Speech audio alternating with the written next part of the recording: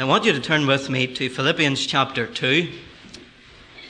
We have been in this little epistle now for 10 weeks or so, on and off, and we've been in chapter 2 for approximately half of that period. We're taking up verse 12 and 13, and I want to speak to you this morning on the Christian life turned inside out. The Christian life turned inside out. Remember everything that we've studied and read so far, and then Paul takes up the train of thought. Wherefore, my beloved, as ye have always obeyed, not as in my presence only, but now much more in my absence, work out your own salvation with fear and trembling. For it is God which worketh in you, both to will and to work, or to do of his good pleasure. Do all things without murmurings and disputings, that ye may be blameless and harmless, the sons of God, without rebuke, in the midst of a crooked and perverse nation, among whom ye shine as lights in the world, holding forth the word of life, that I may rejoice in the day of Christ, that I have not run in vain, neither laboured in vain. Mark Twain, that great American author, who, of course, you will know, I hope, was not a believer in the Lord Jesus Christ, said these very true words. Few things are harder to put up with than the annoyance of a good example. Few things are harder to put up with than the annoyance of a good example. What is the thinking behind Mark Twain's remarks? I probably think he was saying the annoyance of a good example is in our inability to achieve the status of that example, to accomplish the standard that example gives to us. But of course, what greater example could we have than that given in this passage, where the Lord Jesus is spoken of being in the form of God, yet thought it not something to be grasped, to be equal with God, but made himself of no reputation and emptied himself in many of his capacities in the Godhead. He voluntarily gave up his prerogative and right to use them. He could have used them, but he didn't grasp out towards them. He came as a servant, and being found in fashion as a man, he humbled himself and was made obedient unto death, right unto death, even the death of the cross. And then there came that wonderful, glorious exaltation that resulted from the depths that he went down into, where God hath highly exalted him and given him a name which is above every name, that one day at the name of Jesus every knee shall bow. Now that portion of Christological theology that is so glorious and majestic in its language is given to us not just for our theological pondering and contemplation. You will remember that it was given to the church at Philippi first and foremost as an example of the humility that you and I and the Philippians are to have towards one another as Christians. And that's enshrined in the plea that was given in verses 1 to 4. Let nothing be done through strife or vainglory. Verse 4, look not every man on his own things, but every man also on the things of others. The plea to look for others' good before our own. And then the pattern is given in verse 5 through to 11. The Lord Jesus, he is that example. Now, we would be forgiven perhaps at the end of all those studies and seeing what the Apostle and the Holy Spirit by inference is requiring of us as saints, the type of humility that our Lord Jesus had, to stand back and say, well, this is impossible. How could I possibly do the likes of that? Paul may plea, he may give me the pattern, but what is the process? Where is the power to live a life like this? Now, the process and the power is found, we will see today in verse 12 and 13. And Paul takes it up by saying, wherefore, or so then, beloved, as ye have always obeyed, not as in my presence only, but now much more in my absence, work out your own salvation with fear and trembling. So then, because of what you've learned, he's carrying on from chapter 1 and verse 27. If you look at it for a moment, we said similar words. Let your conversation or your way of life be as it becometh the gospel of Christ, that whether I come and see you or else be absent, I may hear of your affairs, that ye stand fast in one spirit, with one mind, striving together for the faith of the gospel. You have to clothe yourselves in the garments of salvation that become Jesus Christ. that show forth gloriously Jesus Christ in all of his splendor and humility and exaltation, not detract from what the gospel is meant to speak of. The same thing is really what he's saying as he's finished this great discourse on the humiliation of our Lord in chapter 2. So then, because of this, wherefore, even if I'm with you or if I'm not with you, you've got to obey these words that I have spoken. Now, if you look at verse 12 for a moment, in affection he calls them beloved, as he often does in his epistles, because he's trying, if you like, to cushion with sympathy the exhortation that he's going to give to them. As ye have always obeyed, not as in my presence only. Now let's stop there for a moment, because right away we're seeing that these Philippian believers, when Paul was with them, and when he in his apostolic authority gave them an instruction, they obeyed Paul. And of course the apostles had the prerogative of God to do things like this.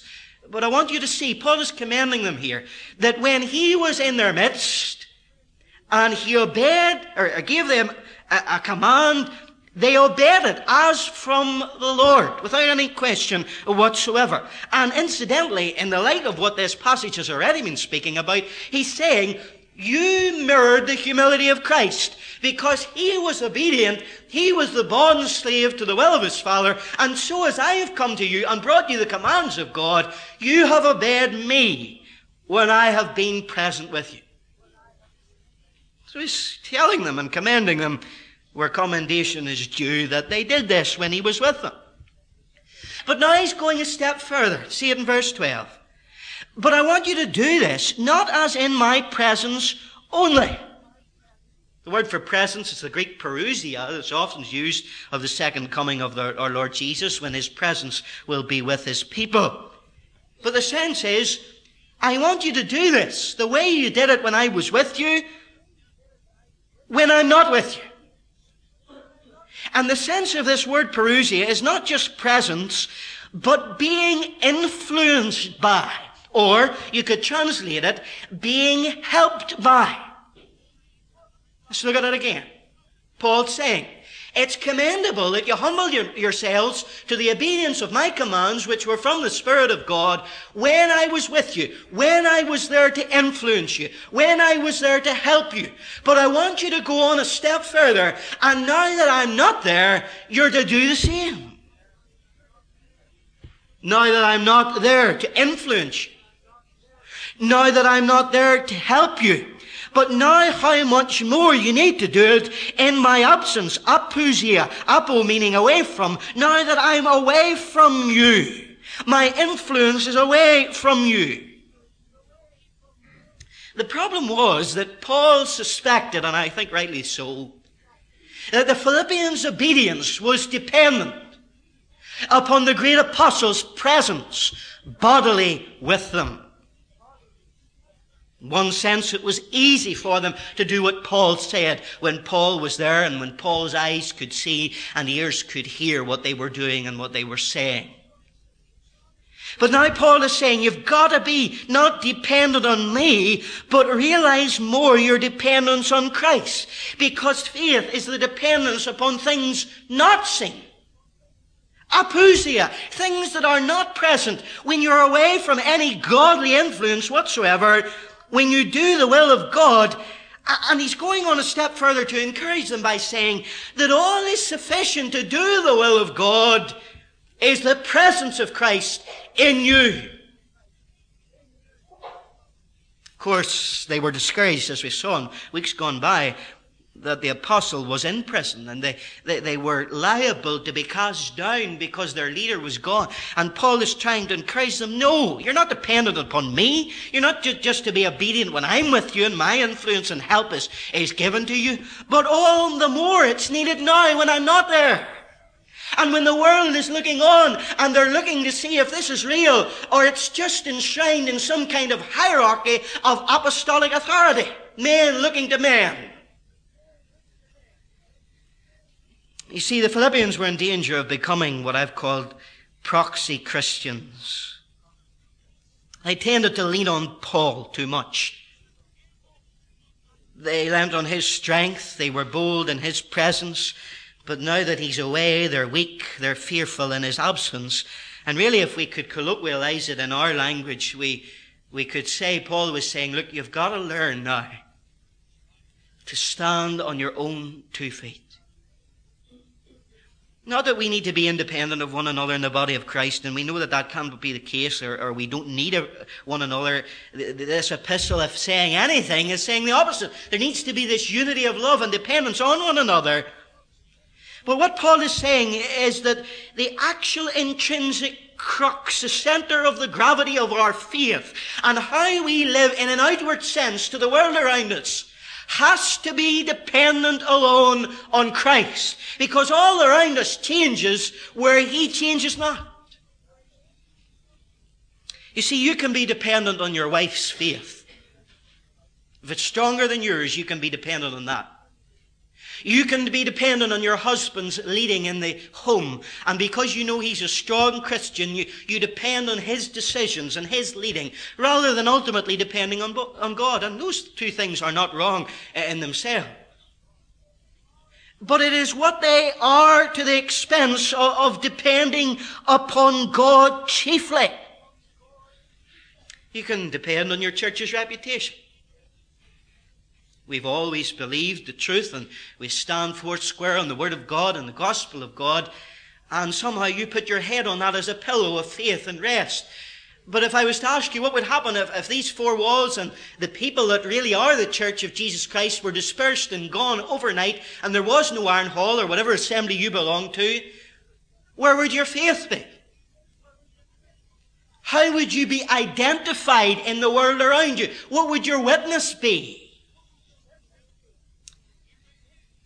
People sometimes think, when there's no pastor, that a work can't go on. And I think this is the error that we see right here in the Philippians, that they thought that this one man could do everything. Other churches we see fall around the seams when the great personality that founded them, or that everybody gathered to, dies, passes on, the work depletes and diminishes. Because they're looking to a man. Some say, let the pastor, the workers, the missionaries, let them work out my salvation for me. It's enough that he does the praying, he does the reading of God's Word and the witnessing. I'll pay towards his support, but he can be my proxy. I'm not saying anybody's doing this here. I'm only trying to illustrate to you that this is the danger the Philippians were in danger and peril of falling into. Where they were saying, let this man Paul be my security and work out my salvation. When I have a problem, I go to Paul. When there's a problem in the church, we go to Paul. When we need some guidance, we go to Paul. Some go a step further and in a more spiritual capacity say, well, I won't look to a man to work out my salvation for me. Let God be Christian for me. Let God be Christian for me. In other words, I will do nothing. It's enough for me to be saved. Now let God do the rest. And that is equally as bad. And I'll tell you why. Because the result of those 2 attitudes is neither of those people work at or work out their salvation. Because they're relying on props. I wonder, have you any props today? Or who's helping you? Or who you're relying on? Or whose influence really makes you tick and keeps you going? But if that person or that influence or that help was no longer there, well, who knows what could really happen? Or perhaps even recently, those props or helps or influences that you have been taken away. And sometimes God does that in order to let us see that we're not to rely on any of these things, even good things. But we're to rely wholly and completely on Him. Now, the 2 applications that we could give to this 2 verses this morning. There's a church application because as a church, Paul felt that they were in danger of using him as a prop. So God took their prop away. And God put him in prison. God locked him up. And we know from verse 4, or chapter 4 and verse 2, that there was potential division within the assembly. And that was an occasion that likely, if Paul was with them, they would have went to Paul right away, and Paul would have sorted it all out. He would have worked out their salvation, their deliverance from this problem. And their witness would have been safeguarded in the society. And there wouldn't have been a split in the church, and the Christians wouldn't have been backbiting and fighting and all the rest. But Paul is not with them. And it is God's way, Paul is saying, that assembly problems are dealt with from within. But we know, and we've known through church history, that assemblies tend not to do this. But they run to their leaders and they appeal to their leaders. Now don't get me wrong, there has to be leaders within the church. And as we've gone through Corinthians, we've seen that very clearly, that there ought to be overseers. But we also saw, particularly in that passage to do with discipline, chapter 5, if memory serves me correctly, that there are things that ought not to even be brought to the oversight. Because God's way is that those things be dealt with first and foremost between you and your brother who's offended you or you have offended them. Do you see it? These things ought to be sorted out primarily, and you might say idealistically, from within and between those who are the offended parties. Now you can see how, I think, in church history, the clergy and the laity system evolved, where men felt, well, I can't sort this thing out myself, and they ran to a cleric or to a religious leader, and so esteemed that religious leader that they were exalted over the ordinary people. Men like Diotrephes, who loved to have the preeminence, like the cult of the Nicolaitans, who esteemed this laity and clergy division between ordinary people and those who are in the pulpit, those who are the ministers. Now, this was simply because that the early believers found that it was generally easier to appeal to a noted preacher or teacher for help than to cast themselves wholly upon God and look into the Word of God through prayer for a way ahead. You may think, well, what are you getting at? Well, let me personalize it. It applies to the church, but it applies to all of us here today, because we can just make ourselves naked before the face of God in His Word at this particular moment when we just ask the question, who do you run to first of all when you need help? Where do you go first? Do you go to your spouse? Your parents? Your best friend? Your solicitor? Your banker? Your pastor?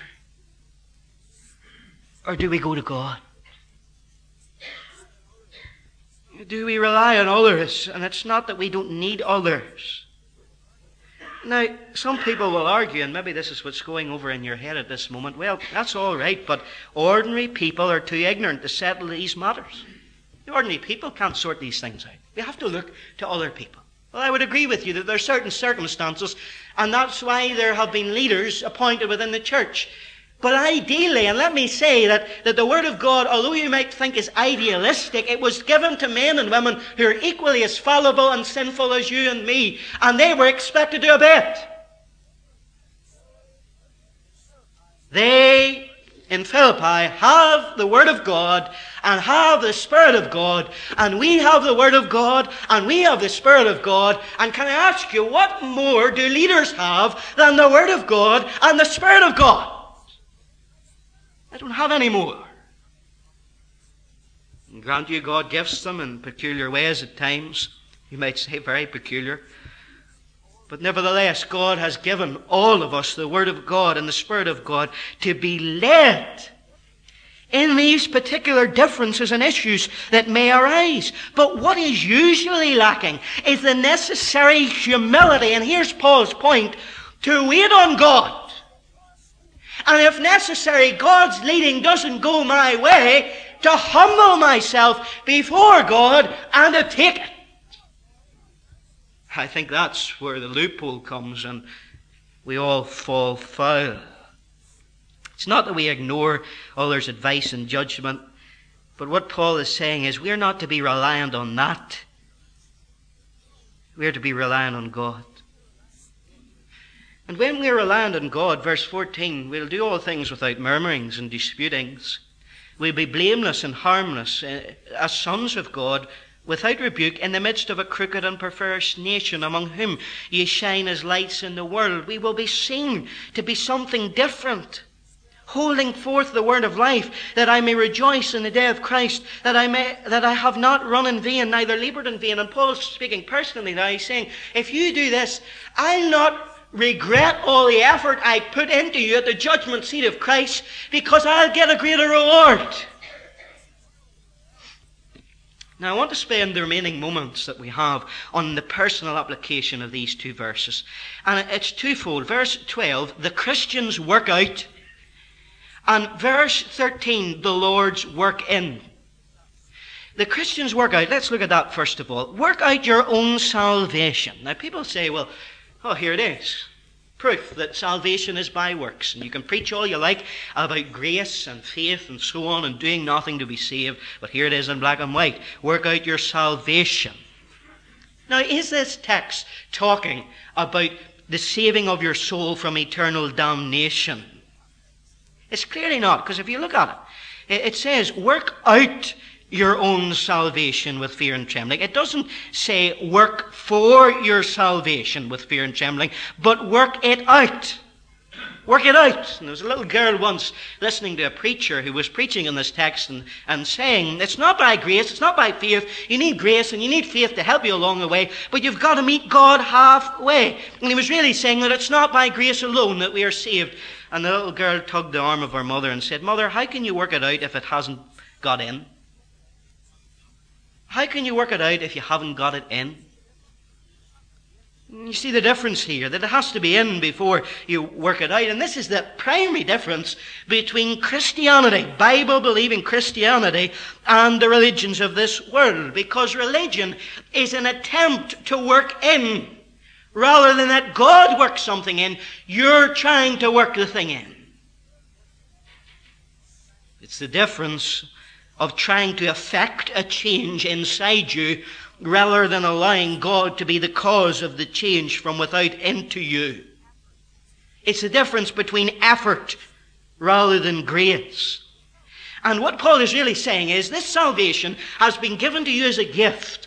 It is the divine life that is in you. Christ's very Spirit has been implanted in your spirit, as he said on another occasion, for me to live is Christ. My life is the life of Christ resurrected.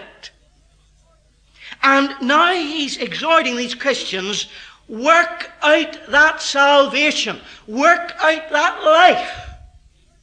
Day by day. Of course, salvation has many meanings, and I think it could almost be understood in this verse as meaning your progressive sanctification as you strive toward the mark of the prize of the high calling of God in Christ Jesus. Ultimately, your reward in heaven.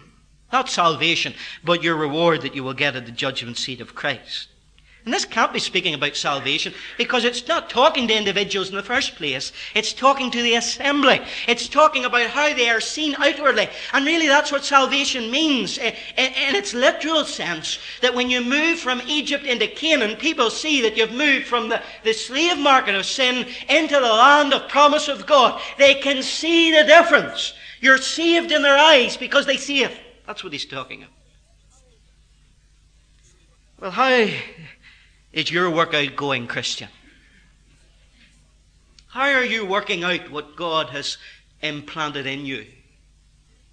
Let me tell you a very interesting story. One of the most remarkable characters in the United States history was a man called George Washington Carver. He was born a slave, and on one occasion he was traded as a little boy for a horse. Let me read an account. Years ago, before the slaves were free, a little 6-month-old Negro boy was stolen with other slaves from his owner. Moses Carver, who lived near Diamond Grove, Missouri, became a professor eventually in Tuskegee University. He held degrees of Bachelor and Master of the Royal Society for the Encouragement of Arts, Manufactures and Commerce of Great Britain. He was also a musician. He once toured the Midwest US as a concert pianist. He was a painter. He had exhibited at the world's greatest fairs. But the most surprising thing about him was his ability to make things out of nothing. Where do you hear that? He was able to paint out of clay.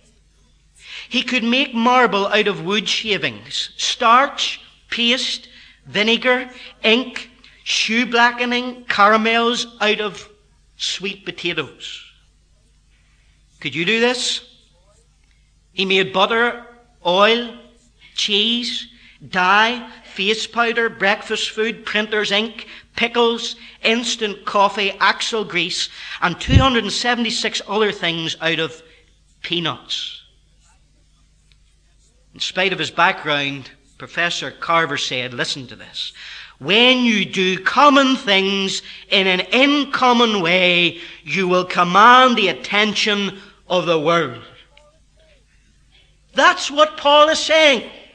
When your life is changed so that you work out your salvation in such a way that the world stands back and sees you doing everyday mundane ordinary things, but with the glory and humility of Christ, they will take note. Professor Carver was recognized and registered as a genius, a real genius. But he didn't profess to be a genius. In fact, he attributed all the success to God. And this is what he said. Whatever I did, I was doing it because God had already placed the possibility of it in my nature. I'm only doing what God told me to do. And he's doing literally in the physical realm what Paul is exhorting these Christians in Philippi to do in the spiritual realm. To dig deep and to dig out what God has put in there. To work it out. You know that right across this world there are vast resources of natural wealth and minerals that lie within the earth, and they're being taken out day by day and at a rate of billions of pounds and dollars per year. But there's no miner can work under the earth for gold or diamonds or copper which has not already been put down under there by the Creator of the universe. He can only work out what God has put in.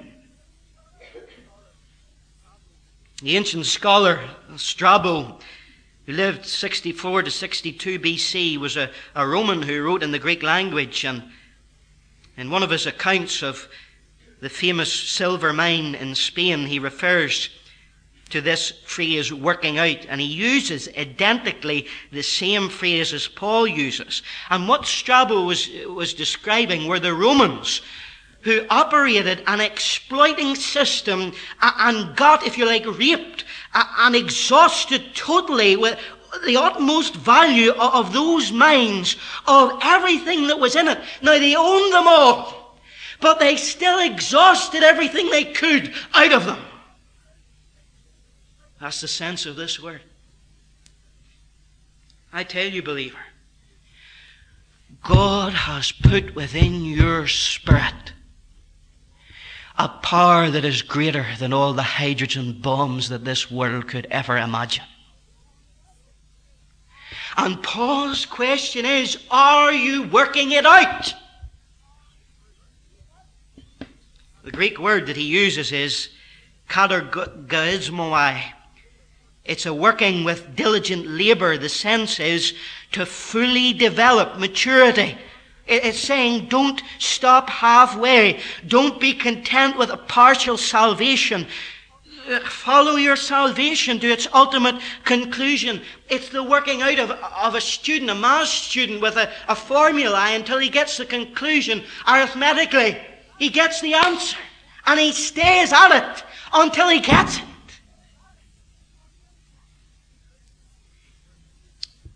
Verse 13, the word he uses for work is a different word. God worketh in you. The work that God does in us is a word that we get our word in English, energy from. It's talking about the power that was put in you when you were first regenerated and saved. And God has put this supernatural power in you, but you're to get that power within you, and you're to work at it and work on it and work it out. See the difference? Maybe it's confusing you. Well, let me illustrate it like this. Beautiful sun in the sky on this February Lord's Day morning, and as it comes down, you maybe have even noticed that the little spring flowers are even now starting to sprout. And that is a source outside of the flower. It's an energy, if you like, an energy, like the word in verse 13, that God works in us, what He's put in us. And it's coming down from the sun. And that little flower imbibes it. But that little flower starts to work with what God has given it, and it works out petals and pollen and perfume and fruit and all sorts of beautiful colours, because it takes what God has given it and it works it out. That's what Paul's saying. To work out what God has worked in with conscious effort. Not to let go and let God, as we often hear, but to take hold of God by His grace and to work out what He has worked in. With fear and trembling, realizing the potential that we have to sin and to fall into sin, realizing the necessity that we have of God and His grace and His power, but in that trembling obedience, and that phrase, when fear and trembling is always used in the New Testament of obedience, yet we obey God and go forward to maturity, not for a partial salvation, but to enter into the fullness of everything that God has already worked in us. Can I ask you, how are you working out as a Christian? Well, verse 13, let me encourage you as we close, talks about the Lord working in, for it is God which worketh in you. And the emphasis in the Greek language is especially on the word God. It is God which worketh in you. It's not just your own doing. You don't have to rely on your own strength. Thank God for that. For I have very little strength, and the Lord has reminded me in the week that has gone by, if thou fail in the day of adversity, thy strength indeed is small. And it is.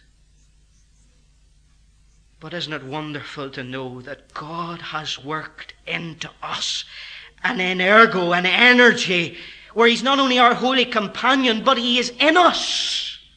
The Lord of the galaxies, the King of the constellations, the one who has created the continents, who carved out the sea beds and filled them with the rains, the God of the centuries and the ages, is at work in us. What pattern is He working to? Oh, my friends, it's the pattern that He gave us in this very chapter. For whom He did foreknow, He also did predestinate us to be conformed to the image of His Son, that He might be the firstborn among many brethren. I wonder, do people look at you and say, God is at work in that man or woman? I'm led to believe that in the area of Pasadena, California, Albert Einstein years ago moved out his residence there, and he lived in a modest and unpretentious home. And immediately he moved out, that house became the object of great interest, and people drove past it in their cars, and they walked by it on foot, and they stood outside it. Why? Why all the interest? Because Albert Einstein was at work in that house.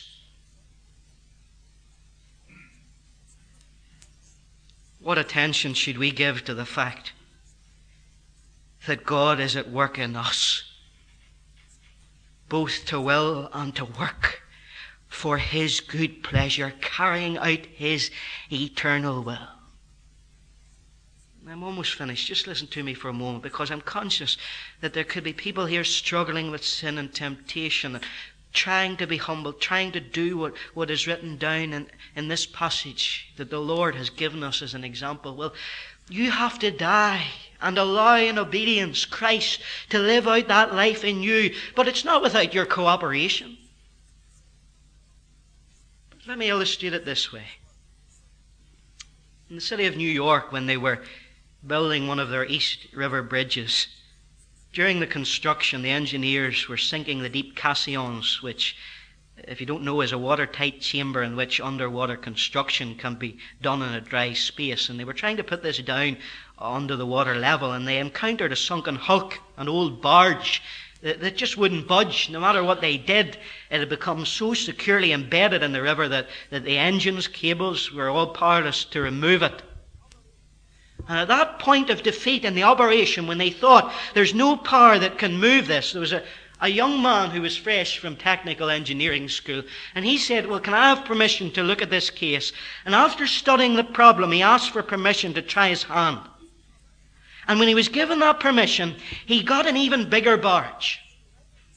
And he put it on the water's surface, right at the spot that the barge under the water was buried. And he took chains and fastened these huge chains under the water to the sunken hulk of the barge beneath the ground. And then they all watched in astoundment, because as the tide began to raise in the river, there came this irresistible energy and power as the surface barge rose with the swelling tide, and it lifted the submerged wreck. Why? Because the young engineer made use of the limitless natural power of the ocean tides. And Paul says, child of God, work out your salvation and make use of the power that God has put in you and is working in you to fulfill His will according to His good pleasure. I'll tell you, if you have a God-linked life, that doesn't mean you meet God halfway and He'll meet you halfway. It means this: you give all and God will give all. His power will be demonstrated to the world all around that He is working in you. For we are His workmanship, created in Christ Jesus. That word workmanship means poem. We get poem from it in our English language, and think of it. God is transposing a poem through your life, my life, combining them all together, and one day He will combine every child of God together in glory in a great symphonic poem of praise to the glory of the divine Creator, who is worthy, and He's worthy of it now as He will be worthy of it then. How are you working out your salvation? Maybe it hasn't happened too much yet. But can I encourage you as to know what God has worked into you? And that you'll go away today and begin to work it out. Our Father, we thank Thee for putting such a dynamic power deep within our hearts that is the very resurrection power that raised our Lord Jesus from the dead. But Lord, I must confess, and I don't believe that I'm alone, that I have not worked that power out to the best of my ability. But Lord, oh, one day what that will be when that power will be transfigured in all of its ability. Oh Lord, when this corruption shall give up into incorruption, and we will shine forth the glory of Christ for all eternity. Lord, help us as we see that day approaching to work out our salvation with fear and trembling, and that in us you will do your work according to your good pleasure. Amen.